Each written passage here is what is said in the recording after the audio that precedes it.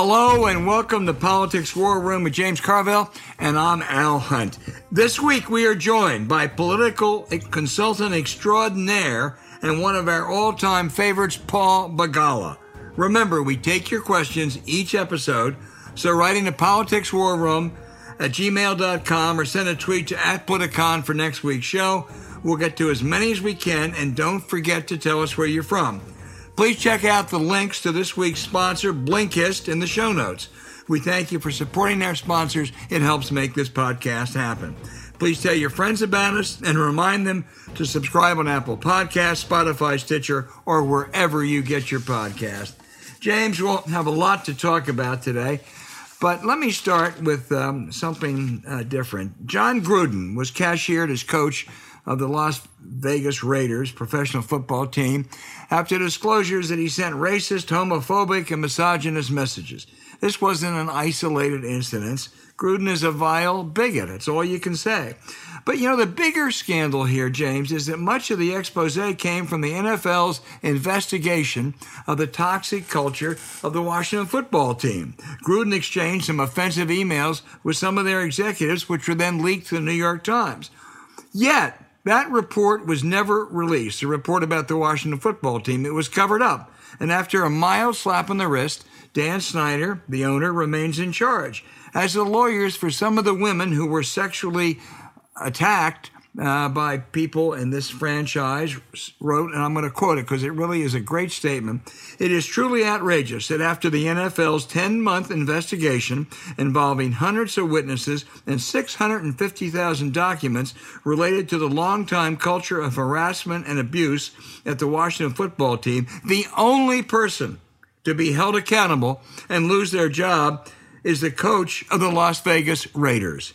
James, this is outrageous, and through public pressure, investigative reporting, and lawsuits, we need to find out everything that was in that investigation, that report, what the NFL is covering up and trying to hide, and whether Dan Snyder is fit to remain as owner. Well, no, the NFL did take decisive action. They said he couldn't be the president of the team, so his wife. Right. Right. You're right. That's the kind of stuff you expect out of Park Avenue. That kind of decisive, this will not stand. Now, of course, the reason... And Roger Goodell, right. Yeah, and of course, and I want people that actually like Roger, but the reason that it was leaked is that he basically called Roger Goodell a homosexual. And so they leaked that part on Gruden because, it goes to show you, be careful when you talk about the commissioner. What people are interested in, what's the other 649,499 emails show? Yeah. All right? Yeah, and I don't know. Why didn't they release it? And why these plaintiffs? I don't know. I'd like to ask a lawyer, but these plaintiffs' lawyers are going to try to, they're representing 13 women that worked for, which was then the Redskins, which is now the Washington football team. There might be evidence in there that buttresses their case. Well, we'll have to ask our legal consultants, Walter Dellinger and Seth Waxman. But you as a lawyer, James, it strikes me that once they start leaking parts of that investigation, that they lose their privilege to hide the rest of it. At least it's I'm a little rusty on the rules of civil procedure, but it sure seems to me like, in discovery of which should be optimized. So what they do is they put it behind the attorney-client privilege. So it's a law firm that does it. And this is a great scam. This is what the scam of Ken Starr and Baylor. They had the Pepper Hamilton report, but they couldn't release it because it was legally thing, and so then people would say what was in it was all bullshit, what they were saying. And there's got to be when somebody says we're going to have a law firm look into this, the only person that sees it is the client. The NFL or the Baylor University, I would argue, is like a public entity almost. They rely on public faith and public goodwill, but we'll see. That's just the way they cover this shit up. Well, of course, that lawyer reported to the National Football League, whose commissioner is hired by the owners of the National Football League. And however much some of the other owners don't much like Dan Snyder, they bond together when there's any threat to take action against one of them. So remember this. Under the tutelage of Roger Goodell, they've made money hand over foot. And that's what they care about. Okay. Well, of course it is. Right. But that makes no difference in the baseball owners or the women's soccer league or the WNBA, anything else. Well, when I read that comment from that, it's no different, except this was a public case. This was a case of a toxic culture. This was a case that the NFL says they find unacceptable. If they really do find it unacceptable, all they have to do is release it. That great comment from the lawyers today. That was great. Remember the great Jerry Tarkanian observation, the old rascal UNLV coach who said the NCAA is so mad at Kentucky, they put Cleveland State on probation. Right. And that's what I mean. The only person to suffer from that long, lengthy investigation of the Washington football team was the Las Vegas coach. Honest to God. God, that guy, I mean, he was commenting on everything, wasn't he? He had a lot of opinions. I just wonder how many of the NFL coaches called him and said, well, you didn't say anything wrong, John. I mean, that's a culture of football. Yeah.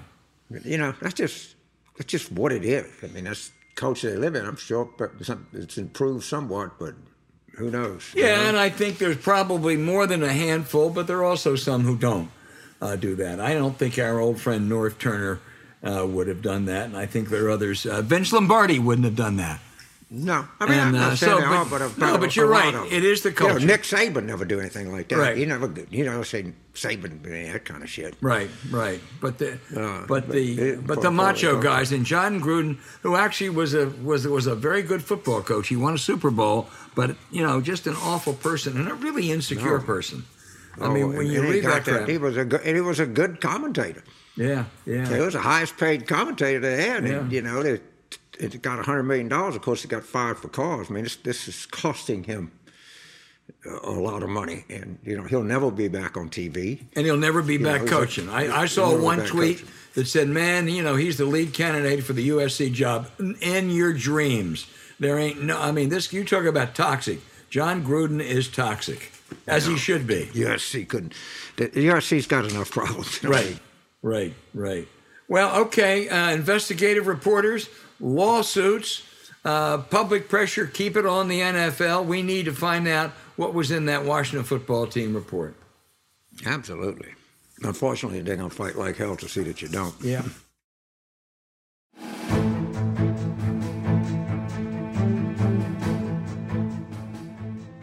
Okay, with the fall weather coming, there's nothing better than a great book. But if you're like us, you want to learn as much as you can, and that's why we recommend Blinkist. Blinkist takes top nonfiction books and gives you the key takeaways in text and audio explainers called Blinks that you can digest in just 15 minutes. You can use Blinks to tackle procrastination, get started on developing an idea or business, take your projects to the next level, or plunge into history with titles like The Soul of America and the Future of Capitalism by Paul Collier.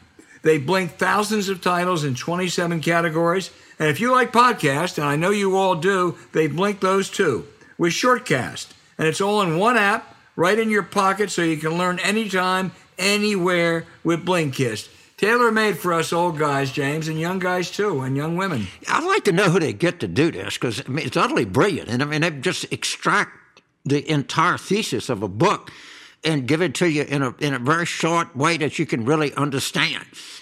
I mean, it's just stunning that they can do this on this kind of scale and with this kind of quality. It's quite an achievement. Yeah, it sure is. And right now, Blinkist has a special offer just for our audience. Go to Blinkist.com/warroom to start your free 7-day trial and get 25% off of a Blinkist premium membership. That's Blinkist, spelled Blinkist.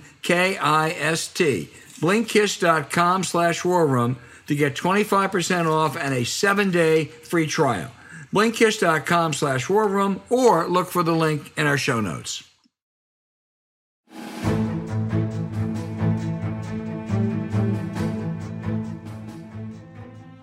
Hey, James, perhaps you have heard of today's guest, political guru Paul Begala, the proud son of the Lone Star State and a forever Longhorn. Paul, welcome, and I'll make a deal with you.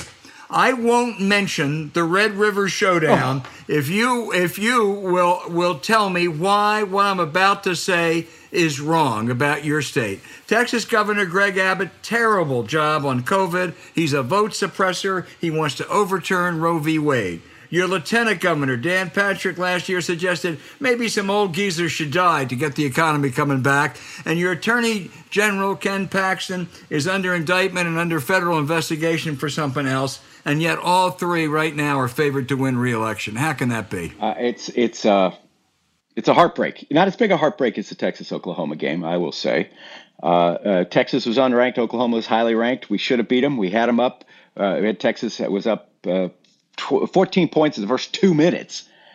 I will say one thing. The one thing that took some of the sting out of it is that true freshman quarterback for Oklahoma, Caleb Williams, is a graduate of Gonzaga High School in Washington, D.C., where he was a friend with my son, Patrick. And so to see your son's buddy carve you up like that is the ultimate. That made up for those final 15 seconds. Oh, no, nothing could. Nothing could. But I was impressed. Tell us why Texas is in such. He's a terrific Tell kid. us why Texas is in such sorry shape. Well, because it's been a one-party state for 27 years. They elect everybody in Texas. You know, they elect the agriculture commissioner and the railroad commissioners. So there have been over 200 statewide elections in the last 27 years. Republicans have won every single one of them. Every single one. And absolute power corrupts absolutely. The Republican Party in Texas has gone off a cliff. And, Democrats have to right the ship. They have to. And they've been trying. They've gotten close a couple of times. Beto O'Rourke, most notably in 2018, almost beat Ted Cruz, but he didn't. He lost. And, it really is a question of whether you get the government you deserve. You know, people in Texas, I have always said Texas is not a red state so much as it's a non-voting state. We're always at the bottom in voting. O'Rourke and some others helped to begin to turn that around, but the Democrats have to do a lot more and a lot better. Do you think it's too soon in 2022 to beat any of those guys? It's tough. It's very tough. Yeah. As happens in one-party states, though, the incumbents are getting challenged from within their own party. Believe it or not, Greg Abbott has two opponents from the right. He's not conservative enough. He's not crazy. It's conservative is the wrong word because it's not at all conservative. He's not right-wing enough. He's not crazy enough for a few of these activists. And I want to highlight one thing that you actually left out of the indictment of Abbott, which it might be the worst.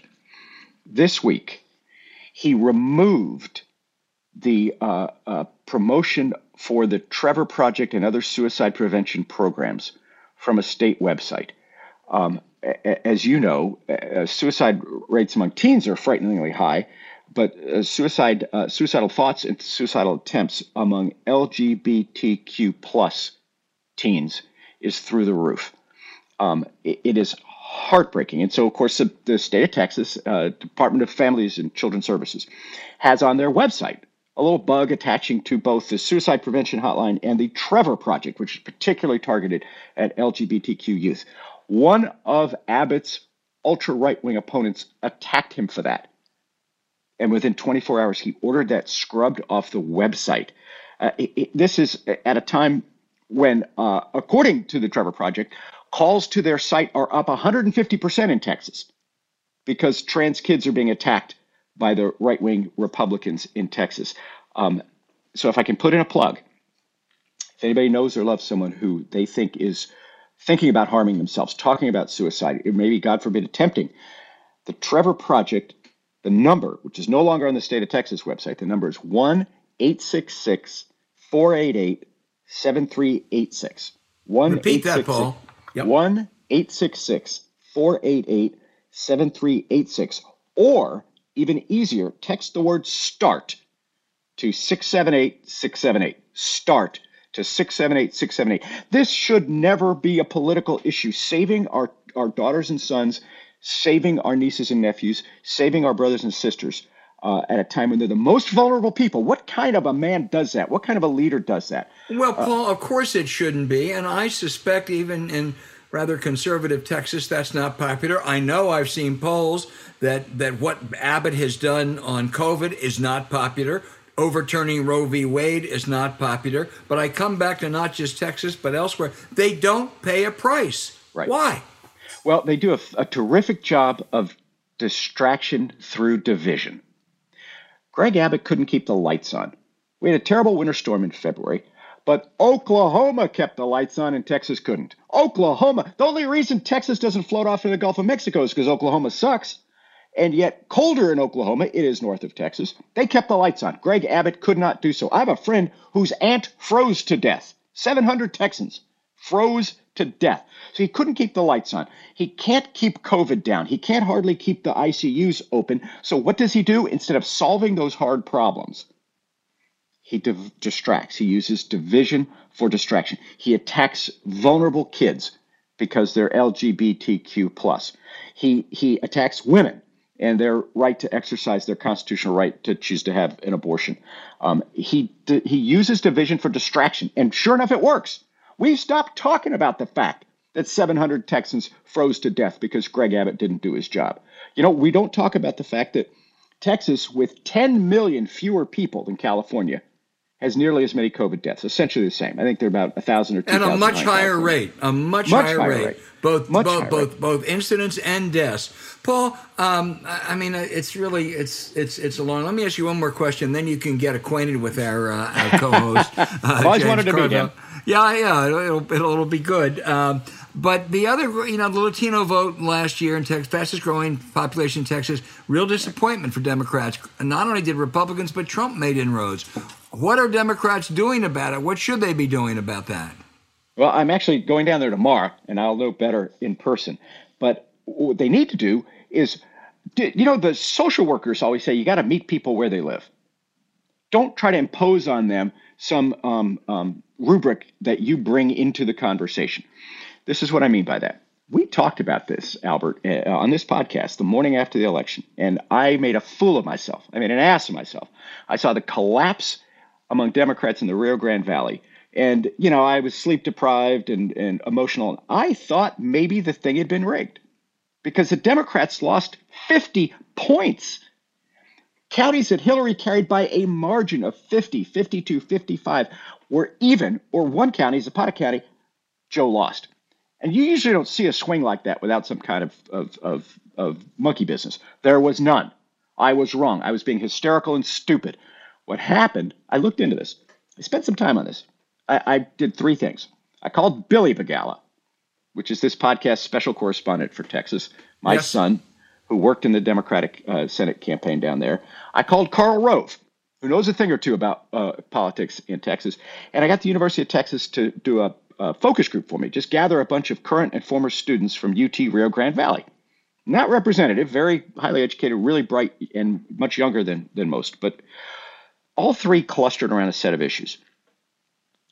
What voters in the Rio Grande Valley, Mexican Americans mostly, and the most Democratic area in Texas, what they were told is that Democrats wanted to ban fracking, defund the police, disrespect the military, cut or close ICE and the Customs and Border Patrol. And, that's the poorest place in America. It's poorer than Appalachia. It's poorer than any neighborhood in any city in the north. The Rio Grande Valley is the poorest place in Texas. My roommate in college was from there. Still is. He's a lawyer down there. And there's only a couple of ways out of that poverty. Work in fracking, work for the Customs and Border Patrol, work for the county sheriff, join the military. And they were told, unanswered, right, unresponded, they were told the Democrats were against all that. Now, I can litigate that. But if you allow your opponent to define yourself that way, that's a disaster. Worse, some of the Democrats' allies defined them that way. If you were watching the presidential primaries, you saw candidate after candidate saying they wanted to end fracking, which would put tons of those people out of work. Biden was not one of them. That's why Biden won. But, I got to do a lot of explaining to get that message across. So some of this was what the soccer fans call an own goal, where Democrats pushed away voters in the Rio Grande Valley, and Republicans did a very effective job of caricaturing the Democrats' message. Paul Begala, I want you to meet James Carville. So, Paul, I'm going to ask an unusually long question because I want to invite an unusually long answer because this is something that I've been thinking about. So we were together since, I think, Labor Day of 1981. Wow. And it was doctrine that Democrats had to do hard things. God damn it, you got to do something about these entitlements, okay? Don't pander to the middle class. Remember in 1993 when we were doing a plan, we had to have a 5-cent tax on gasoline because you're not serious without that. And that was an article, as Paul Krugman has pointed out, to be against entitlement reform was to be for segregation. There was a 1,000% consensus, all right? And you had to do tough things. So now, fast forward, we're in 2021. We're asking Democrats to do overwhelmingly popular things like raise taxes on the rich, 70%, negotiate prescription drug prices, 70%, all right? Codify Roe v. Wade, 70%. All right, no one is asking anybody for an iota of political courage here. We're saying do the popular thing, and we can't even do that. This is not, you're not walking the plank. Nobody, not even even the Washington Post editorial page is not calling for cutting Social Security and Medicare. They don't even talk about it at Washington cocktail parties anymore. All right, so. What do you say to our caucus? Because my theory is, no one's asking you to do this hard shit. We're asking you to do easy stuff. Well, that's absolutely true. And you and I were part of the Clinton team that did ask people to do hard things, like that tiny little gas tax increase, other cuts in some programs. In fact, we raised taxes on Social Security for upper income retirees. And it worked and the economy prospered. You're right. There is nothing in the Build Back Better agenda that is particularly politically courageous or difficult, if you ask me. And I'm a quibble a little bit because I looked this up. Medicare prescription drug negotiations, lowering the price of prescription drugs for Medicare by using market forces, buying in bulk in just the ways that Sam's Club or Costco does. It's got 88% support, I'm sorry. James. Okay. 88. I'll stand 9 corrected. out of 10 Americans can't agree on anything. Nothing. And yet 9 out of 10 Americans agree that that's what we should be doing. So I am vexed. If I want to add to that, the consequences of failure are not just like with Clinton that, well, Bob Dole beats you and Bob Dole becomes president, or like with Obama, Mitt Romney beats you and Mitt Romney becomes president. The wolf is at the door. If the Democrats can't get their act together, this could be the last act for American democracy. And you know me. All my adult life, James, I am not a hysteric. I'm not overwrought. I try to be very sort of moderate. But I've really thought about this and dug into it. And I've talked to moderates on the Hill and leftists on the Hill.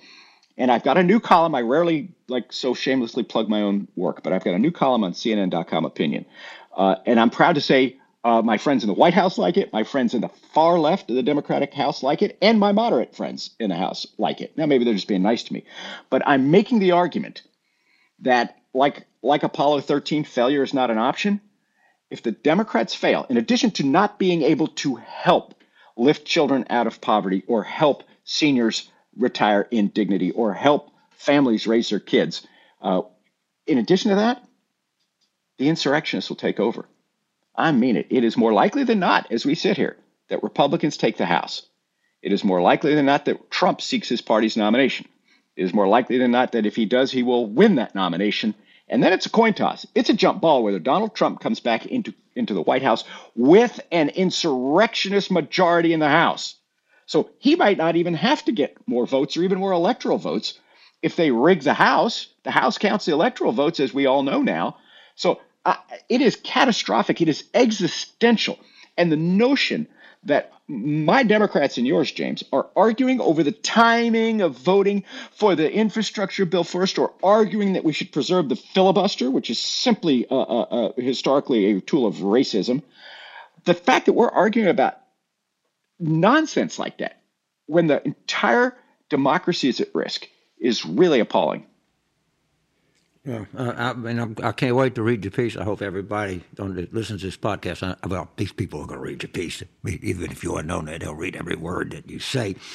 And, we're asking people to do popular things. That shouldn't be that hard. I will make a prediction right now. When in 2024, Donald J. Trump will be in the penitentiary. He's Wow. not going to run for president. He's going to be in jail because the Manhattan DA is going to indict him and he's going to convict him. And the only way that they don't is that he's not a criminal. If you believe, as I do, that Trump is a career criminal that commits crimes, he's going to get caught. This is not some Robert Mueller half-ass operation here. These people are serious as a heartbeat. Serious as a heartbeat. And Mr. Pomerantz and FSIS, they're not wasting time here. So that is my mega prediction. He will be in the penitentiary. I have no idea. I really don't. And I don't have any inside information. But all right. But here's the thing. Even if Trump, let's just say he decides to spend more time on his golf game and decides to get out of politics, Trumpism persists. Trumpism dominates one of the great parties. We're watching in Ohio, the cradle of the Republican Party, right? The home of Ulysses Grant. Bob Taft. Robert Taft. Sherman. Who's the Trumpist? Who is the most Trump? Right. Oh, Mandela. Who's the most insurrectionist? Oh, I'll tell you, J.D. Vance won't see that. All my friends in Ohio say the right wingers don't. J.D. is a convert. Mandela's there from the beginning, and he's nuttier than you can imagine. He's whorish than you can imagine. Yeah. So even if Mr. Trump goes and practices his golf game, Trumpism is not dead or disgraced. In fact, this is the weird thing. James, you know this. I took the boys. We went on a wilderness trip in the most remote place we could find in the lower 48, in the Absaroka Beartooth Wilderness of Montana. Nothing is allowed in there that has wheels or a motor. I mean, you have to live like the original mountain men or the Native Americans. And we did for a week. It was great. Freezing cold, slept in tents. But I came back from that with no cell service, no nothing, no radio, nothing. And I came back, and you see things sometimes more clearly. And I watch these two parties, and they each have their disputes. The Democratic Party's dispute is about techniques and tactics and timing. It's pretty normal. It's like if you just parachute in from the wilderness and you see the Democrats are arguing about how much to spend on grandma's dental care, you're like, oh, that's the Democrats. The Republican, and by the way, it looks like the progressives are kind of winning, but a pretty even fight, maybe 60-40. Look at the Republicans. Their fight is about whether we will continue as a democracy, and it's a rout. God bless Liz Cheney, with whom I agree on no issues. She shows courage. She actually wants to enact a conservative agenda through the Constitution. Imagine that. And a few others, Adam Kinzinger, a very few others, but it's a 90-10 rout for the insurrectionists in their party. And it's very tempting, now that I'm in the media, to say, well, both sides have their problems, Al. Both sides have their disputes. Both sides have their extremists. No, I don't agree with Bernie Sanders and AOC on the issues. But at the end of the day, they kind of just want more health care more quickly, more costly than I do. That's all. They don't want to end American democracy. First of all, they're not winning. Joe Biden, the best of the progressive movement, ran. He got 65%. Well, look at New York City. They can't win in New York City. They're 20% of our party, and you're right. Or New Orleans, or in Cleveland. Or his. But I think that AOC, to some extent, Bernie Sanders, have policy prescriptions that are not practical and to somewhat slightly naive. All right, that's the worst you can say. That's 20% of the Democratic Party. 80% of their party is out of their goddamn minds. They don't even support.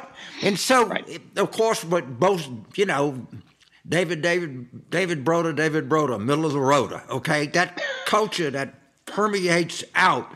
And you hear this all the time. Well, I'm just tired of the crazies in both parties. I'd like something different. No, we have some naive, impractical people. They have people that are out of their fucking minds. I mean, totally.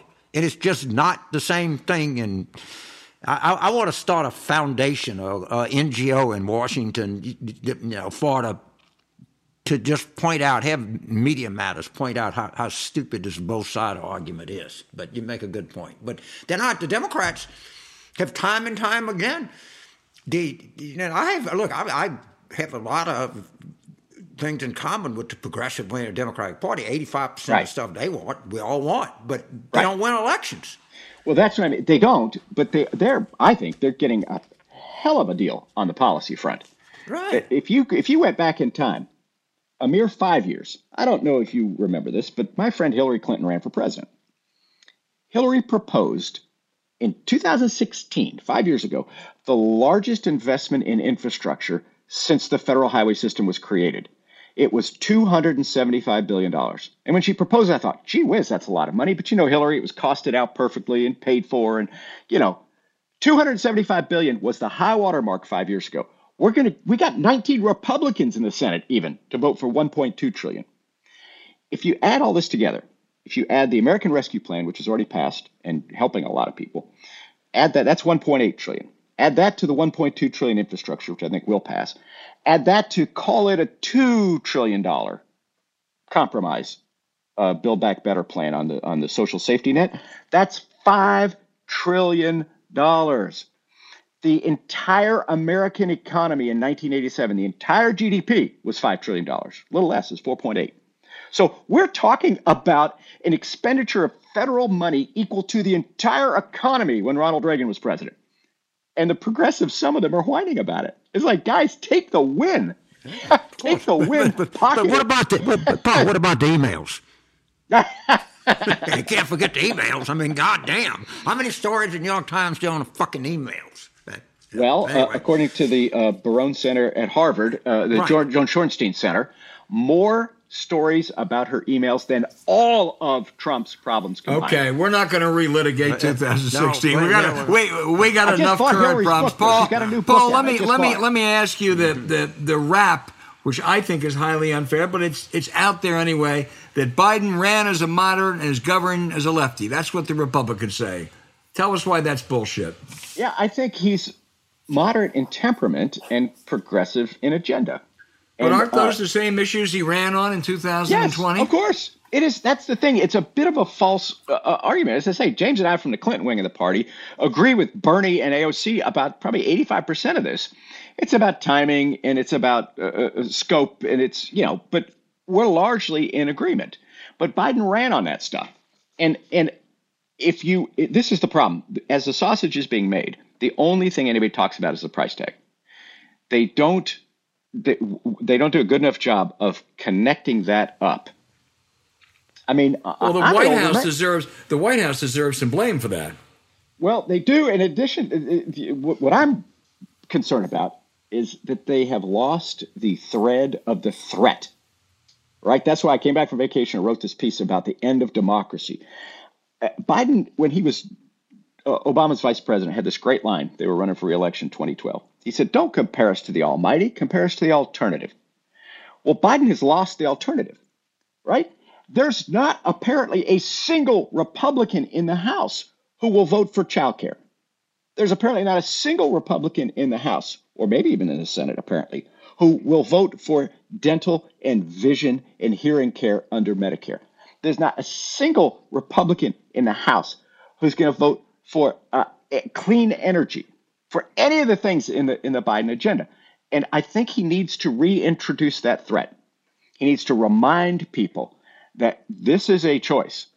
And one party supports this massive relief package for the middle class, and the other party opposes it and, frankly, the Constitution as well. And he's left that other side out. He really has. You go back and you look at how Ronald Reagan pummeled Jimmy Carter for 8 years. You look at how FDR never quit attacking Hoover. Martin, Barton, and Fish. Right. I didn't cover that, Paul, but I'm sure you read David Shor's analysis, rather bleak analysis of what the Democrats have gotten wrong and the threats ahead. What did you think of it? Yeah, I think there's a lot to it. I think, first off, what a radical notion that we should run on things that people like. Right. James remembers, he just referred to it, that there was a whole cadre of Democrats who were just jumping up and down to cut Social Security and Medicare back in the 90s. And Clinton fought them off, and that's how he won the nomination against Paul Tsongas. And as president, he saved Social Security. You remember that famous speech. So it's a radical notion that Democrats support things that people are for, and so maybe they should run on that. But I think at the heart of it is this. it's a conversation I had with Clinton in 91. He was just beginning his campaign. And I suggested that we should study Lee Atwater, the divisive but brilliant strategist who'd put George H.W. Bush in the White House. He was dead by then. But Atwater had these wedge issues. He knew that the Democrats had a multiracial, multi-ethnic, multi-religious coalition. And so he wanted wedges, and he called them wedge issues, mostly dividing us on race, but also on gay rights, women's rights, civil rights. And I suggested maybe we should look for wedges in the Republican coalition. And Governor Clinton, he took those big hands and those long fingers and he stitched them together. And he said, no, Paulie, we don't need wedge issues. We need web issues. The only hope for our party and our country is if we stitch people back together across those lines. And that was his entire political philosophy, and it remains mine today. And so we need to find things that stitch us all back together. Case in point, one of Carville's favorite issues, and I've become a disciple of, Cory Booker's baby bonds. This is a brilliant idea. It's Social Security for babies. When your baby is born, she gets a $1,000 account set up. If you are medium to low income, we add $2,000 to it every year. By the time she turns 18, it's worth $46,000. And it's not enough, but New York City now is giving $100 to every kid who enters kindergarten. Same principle, and just build on it. And if it grows over time, here's the thing. It will lift millions of people out of poverty, but it will create generational wealth, which is lacking in the black community. Right now, an 18-year-old white kid is worth 16 times more than an 18-year-old black kid. That is a racial wealth disparity that you cannot overcome. Most people cannot. I want to turn it back to James, but I think you take David Shore and you marry it, and you marry David Shore to what Stacey Abrams does, and maybe you have a winning formula. Go ahead, James. So I want to go back.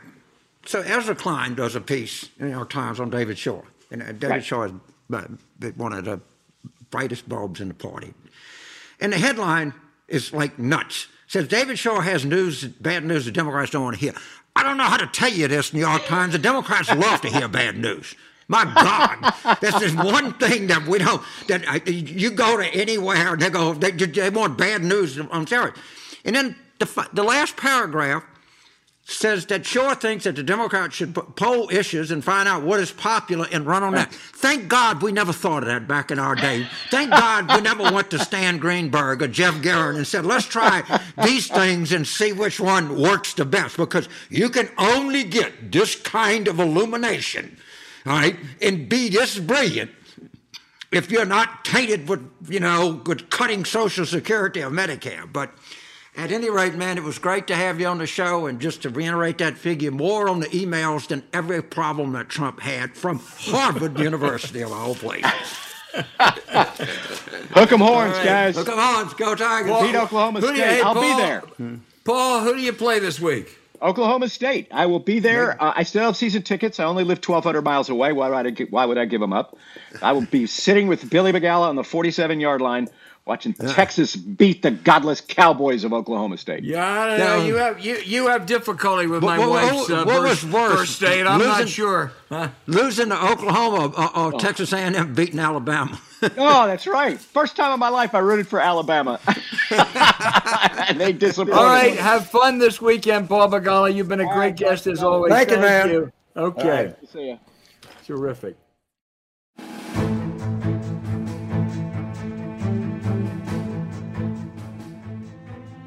Okay, James, now our favorite segment, the questions and answers, the very good questions from our listeners.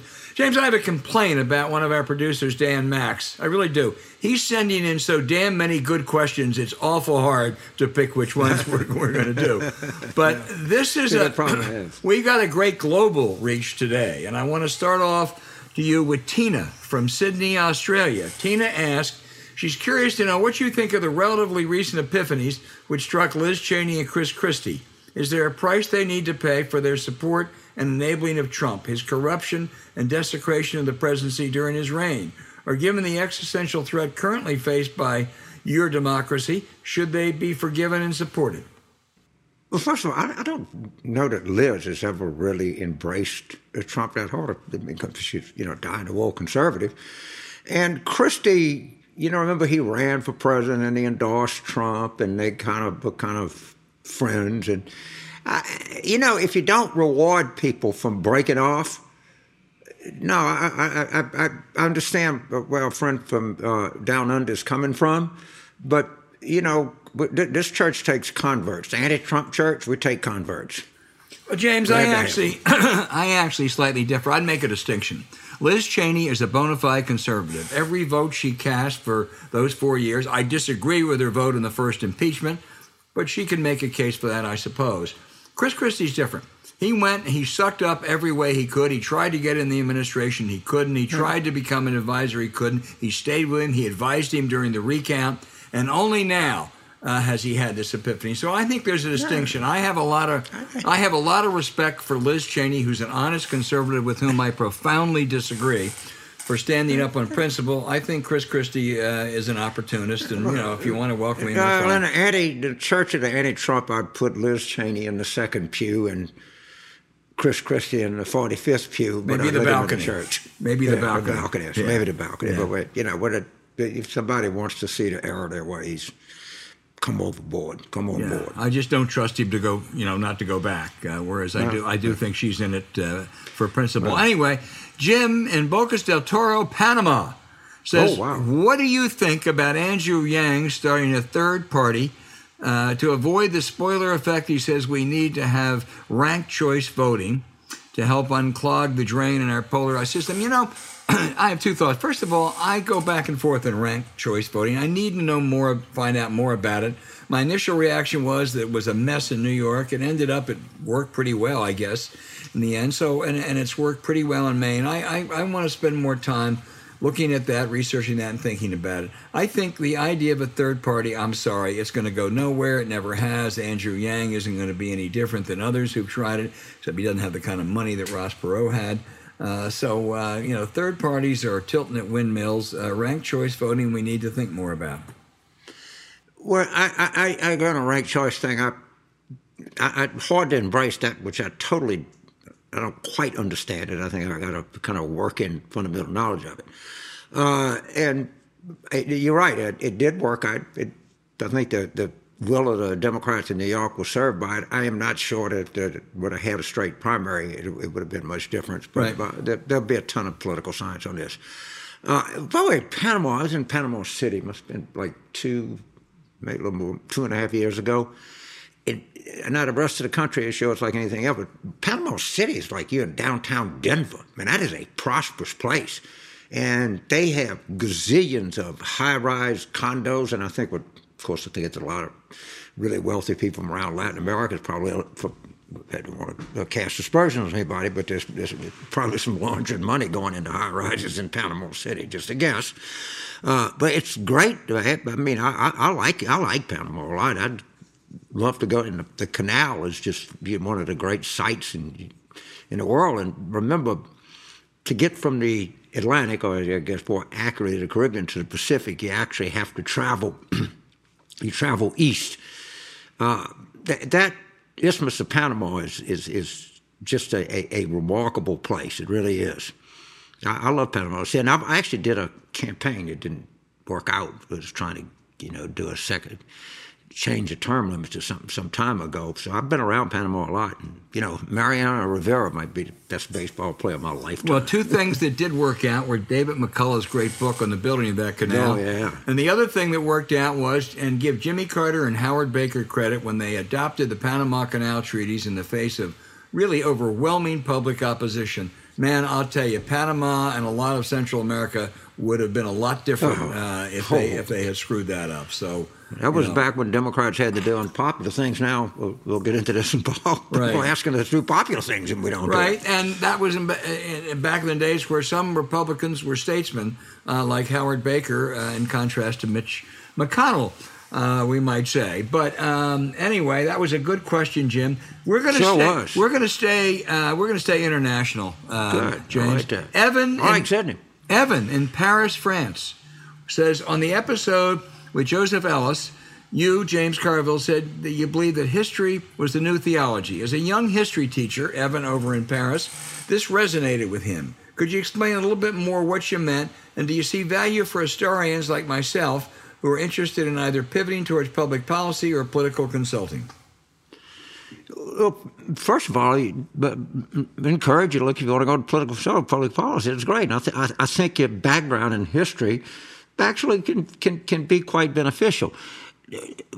What history has done, if you just take Reconstruction, all right, it's evolved. It evolves over a period of time. And what happens with it, and so you see this particularly on the right, I bet the founding fathers being, inspired by, the Word of God. The founding fathers were actually probably the least religious, church-going, generation we've ever had running the United States government. That's just a fact, And as, we think we know everything, and history keeps unearthing things. And we were taught that Grant was a butcher. Of course, now we know that he was no such thing. And a great general. So, yes, and then everybody uses history to validate their own current view. I think some people would argue that the 1619 Project was an example of that. I don't want to get into the debates over it, but that's caused, and that's where one of the things where you can see my point that history is theology, the passions and the intensity of which that evokes reminds you of like religious arguments. So by the way, I'm coming to Paris pretty soon. Let's have some lunch, dude. All right, Evan, we're ready, and he'll give you advice on political consulting. I would just add to that, remember it was George Santayana who said that those who don't learn from history are doomed to repeat it, i.e. Vietnam and Afghanistan. So I want to tell you, Jim, you really are onto something, and boy, that's a tough life being a history professor, Evan, over in Paris. The next question, I'm going to combine two questions here, James. Staying on the international front, we have Ian in Manchester, UK, and I'm going to follow it up with Lynn in Galveston, Texas. We'll come home. Lynn says, Ian in Manchester, he says, I'm becoming exasperated with Kyrsten Sinema's blockade of Biden's infrastructure and social spending bills. Sure, Manchin is acting similarly, but he's made his position clear. Sinema, on the other hand, is as clear as mud as she refuses to engage openly with anyone. Is it possible she intends to block both bills come hell or high water and seek Senate re-election in 2024 as a Republican? Whereas in a similar vein, Lynn in Galveston, Texas says, please explain to me why Joe Manchin should continue to support coal. Well, on the Sinema question, I agree with your analysis, Ian, but as Barney Frank, I think Sinema just is trying to seek attention in this, and I don't know what kind of a game she'll end up playing. She is going to have a hard time, as Barney Frank told us in this show a few weeks ago, converting to Republicanism because she is avidly pro-choice and avidly pro-LGBTQ. There's not a lot of room in the Republican Party for that. So I'm not sure what she'll do. Joe Manchin is for coal in West Virginia because if he wouldn't, he would not be Senator Joe Manchin. Coal is, for all of its faults, and Lord knows I think we ought to move away from it. In West Virginia right now, there are just too many jobs at stake, and it's too important. I give Joe Manchin either credit or a pass on that. Yeah, it's just, the guy's 73 years old, right? He's a Roman Catholic Democrat from West Virginia. He's been a coal guy all of his life. And, right now, they probably can export all they want because if you read what's coming up this winter because of supply questions and the fact that Russia controls the spigot of natural gas into Western Europe, he might freeze to death. So it's in terms of Sinema, I agree. The thing about her is she's vexing. No one really knows her. Her behavior seems like not very kind of tied together. And I suspect it's going to be Manchin and Biden making a deal and saying, Senator Sinema, this is what we're doing. and which I don't know her, but they literally going to drag the whole country down. They get back in power, you can kiss democracy goodbye. Goodbye. And I want to address our friend over in Sydney. There are many things I've seen in my life, and you see them and you go, well, it's pretty nice, and I've always wanted to see it, and it's great. Sydney Harbor is one of these things that just does not disappoint. That at that opera house, I mean, when I'd seen 1,000 pictures of it, and it's actually more beautiful than you think. I spent some time in Sydney, and it's just a great city. So I'm glad y'all out of lockdown there too. Man, we got some great questions from those international listeners today. Staying at home though, Steve in Riverside. Oh, James, is this for you? You know, I'm gonna be fascinated by your answer on this one.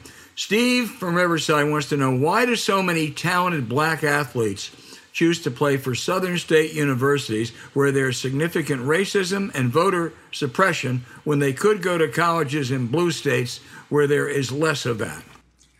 Well, first of all, let's back this up. All right, let's take LSU, which has, 13% of our student body is black. At one time, it might still be the case, the largest historically black university in the country is Southern in Baton Rouge. I mean, why would you go to LSU and not go to the University of Iowa? And because, and a lot of their families are there, and they want their parents or aunts and extended family members and friends to see them play. And that's asking a lot of a 17, 18-year-old to base, what they're interested in more than anything else is getting to play on Sunday. And, boy, when you play for these big powerhouse teams, you get noticed. And you play against other powerhouse teams, you're going to get drafted. So at one sense, I see what prompted the question, but if you think about it a little bit further, that doesn't hold up. Like the administration at these colleges, I can't tell you the student body, in my experience, is anything but racist. All right, the president of LSU is a black guy. All right. So why would you go to Michigan? I don't know if the president of Michigan State, maybe it's a black guy, or, Iowa or something like that. Why wouldn't you feel comfortable at a university where you have and it's really good? So I thank you for the question. I just wanted to amplify on that a little bit. Well, I think you're right, absolutely right. I do wish that some of these teams would raise that are overwhelmingly black questions about playing bowl games in these states that are engaged in racial voter suppression. I don't know if it'll happen, but, I still hold out some hope for that. But I think these kids have every right to go to school where they want to go to school, and I agree with you. Doug in Encinitas, California asks, are you worried about the $29 trillion national debt? Doug, I'm going to quote Ronald Reagan. It's big enough to take care of itself. So I'm not going to worry a whole lot about it. And I love to cite guests on this show, as David Wessel, who, by the way, has a great book out, Only the Rich Can Play, said several weeks ago on on this program, we can afford more debt now because of low interest rates. And at some point, we're going to have to address some of it. But the old conventional wisdom that we can't live with this kind of debt, I think, is out the window. Under the woulda, shoulda, coulda, and of course there would have been no way you can't blame Obama or blame Rahm Emanuel or anything like that because it never passed. But I suppose we'd have just gotten $2.5 trillion in debt in 2010. And we rebuilt the infrastructure. We would be probably 10 years into it by the time they got it cranked up. But I don't know if these interest rates are going to stay this low forever. But why it is, we ought to grab all the money that we can. And again, my philosophy is this. The people who said, James, who's going to pay for that bridge rebuilding? I said, my children and grandchildren are going to pay for it. You know why? Because they're going to use it. I'm not going to pay for it. So I don't. I agree. It is a lot of money, but when you're talking about interest rates of this and the needs that the country has are so bad, my only regret is we didn't run this debt up 10 years ago. And we'd be 10 years into having this infrastructure and 10 years into creating all these jobs and everything else. But and we'd have less debt. It's not going to happen. Yes, we'd have less debt. Right. Yes. Final question. We're going to stay domestic because we had all those great global questions. This is Joe in Spokane, Washington, the home of the Gonzaga Zags. He wants to know, where would Walmart be without the U.S. Navy keeping sea lanes open? Where would Amazon be without cheap, regulated, and reliable power? Where would our high-tech community be without the research done through our universities and funded by the government? Of course the rich should pay more. They consume more. And why are politicians not talking about the value of services the government provides? If Procter & Gamble sold soap the way politicians sell the benefits of government, we'd still be washing our clothes with lye. That's a good point, Joe.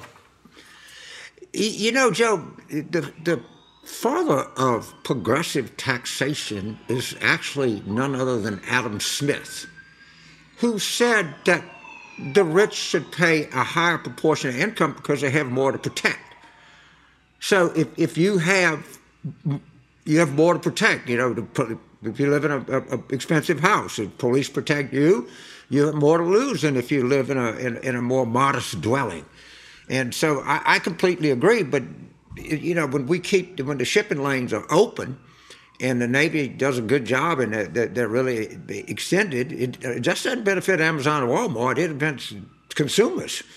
I mean, how'd you like to, you know, now we're seeing with this container backup, you know, people are going to be wanting things that they can't get. So it's a good question. And whenever, you know, some goofy right-winger starts complaining about taxes on rich people, just pull out old Adam Smith, considered to be the founder of modern capitalism.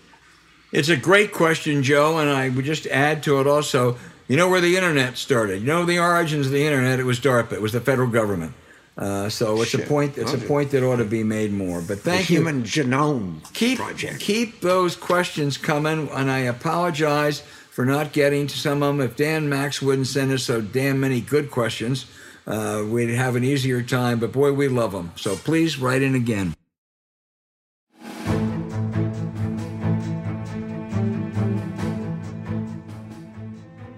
All right, now for the outrage of the week. You know something? Supreme Court Justice Samuel Alito always has been mean-spirited. Now he's inexplicably angry. Inexplicably, I say, because due to legal cheating, his right wing has a majority in the high court. So what are you so damn mad about, Justice Alito? At a speech at Notre Dame, he lashed out at court critics, especially the press and the Atlantic's respected writer, Adam Serwer. Here's the irony. He lashes out for the bad coverage, but while complaining about it, he bars any transcription or any broadcasting of his broadsides. So, Sam, what do you have? I'm sorry, I should call you Mr. Justice. Mr. Justice, what do you have against transparency, and why are you so angry? All right. Well, I'll challenge our readers to come up with anything stupider than this, okay? I'm taking a Carvillian arrogance thing. This is the stupidest goddamn thing I've ever heard in my life, and I'm going to read from a site called Raw Story, which actually is pretty good, and they link a lot. They're certainly a left of center site, but they find interesting stuff, and they link to their sources. Now listen very carefully, because I'm going to read directly from this article. A Republican state legislative candidate in Virginia posed an interesting question on Twitter recently. I'm curious, do you think the sea level would lower if we just took all the boats out of the water? Just a thought, not a statement, wrote Scott Pio, who is challenging Democrat delegate David Reed in Loudoun County's District 32. Pio subsequently deleted the tweet, but not before it was picked up by the Virginia group Blue Virginia. Pio later wrote, but wait a minute, this man is an intellectual of the first order. I want to show you how smart this guy is. In response to Blue Virginia's post, when you take things out of the bathwater decreases, does it not? I got a lot hate mail from your group asking a question about taking things out of the water. Curious, when you stop believing in pure physics, I guess you don't believe in science experiments. Now, that goes all the way back to Archimedes, right? This guy, think about this. Let's just take all the boats out the water, because every time you get out of the bathtub, the water rises. This passes as a thoughtful intellectual in modern conservatism. beat James. Find something stupider than this. That's a great contest for everybody out there because it is a depending on your point of view a high or a low bar indeed. I like the fact that he doubled down on it. We're waiting to hear from you. Okay.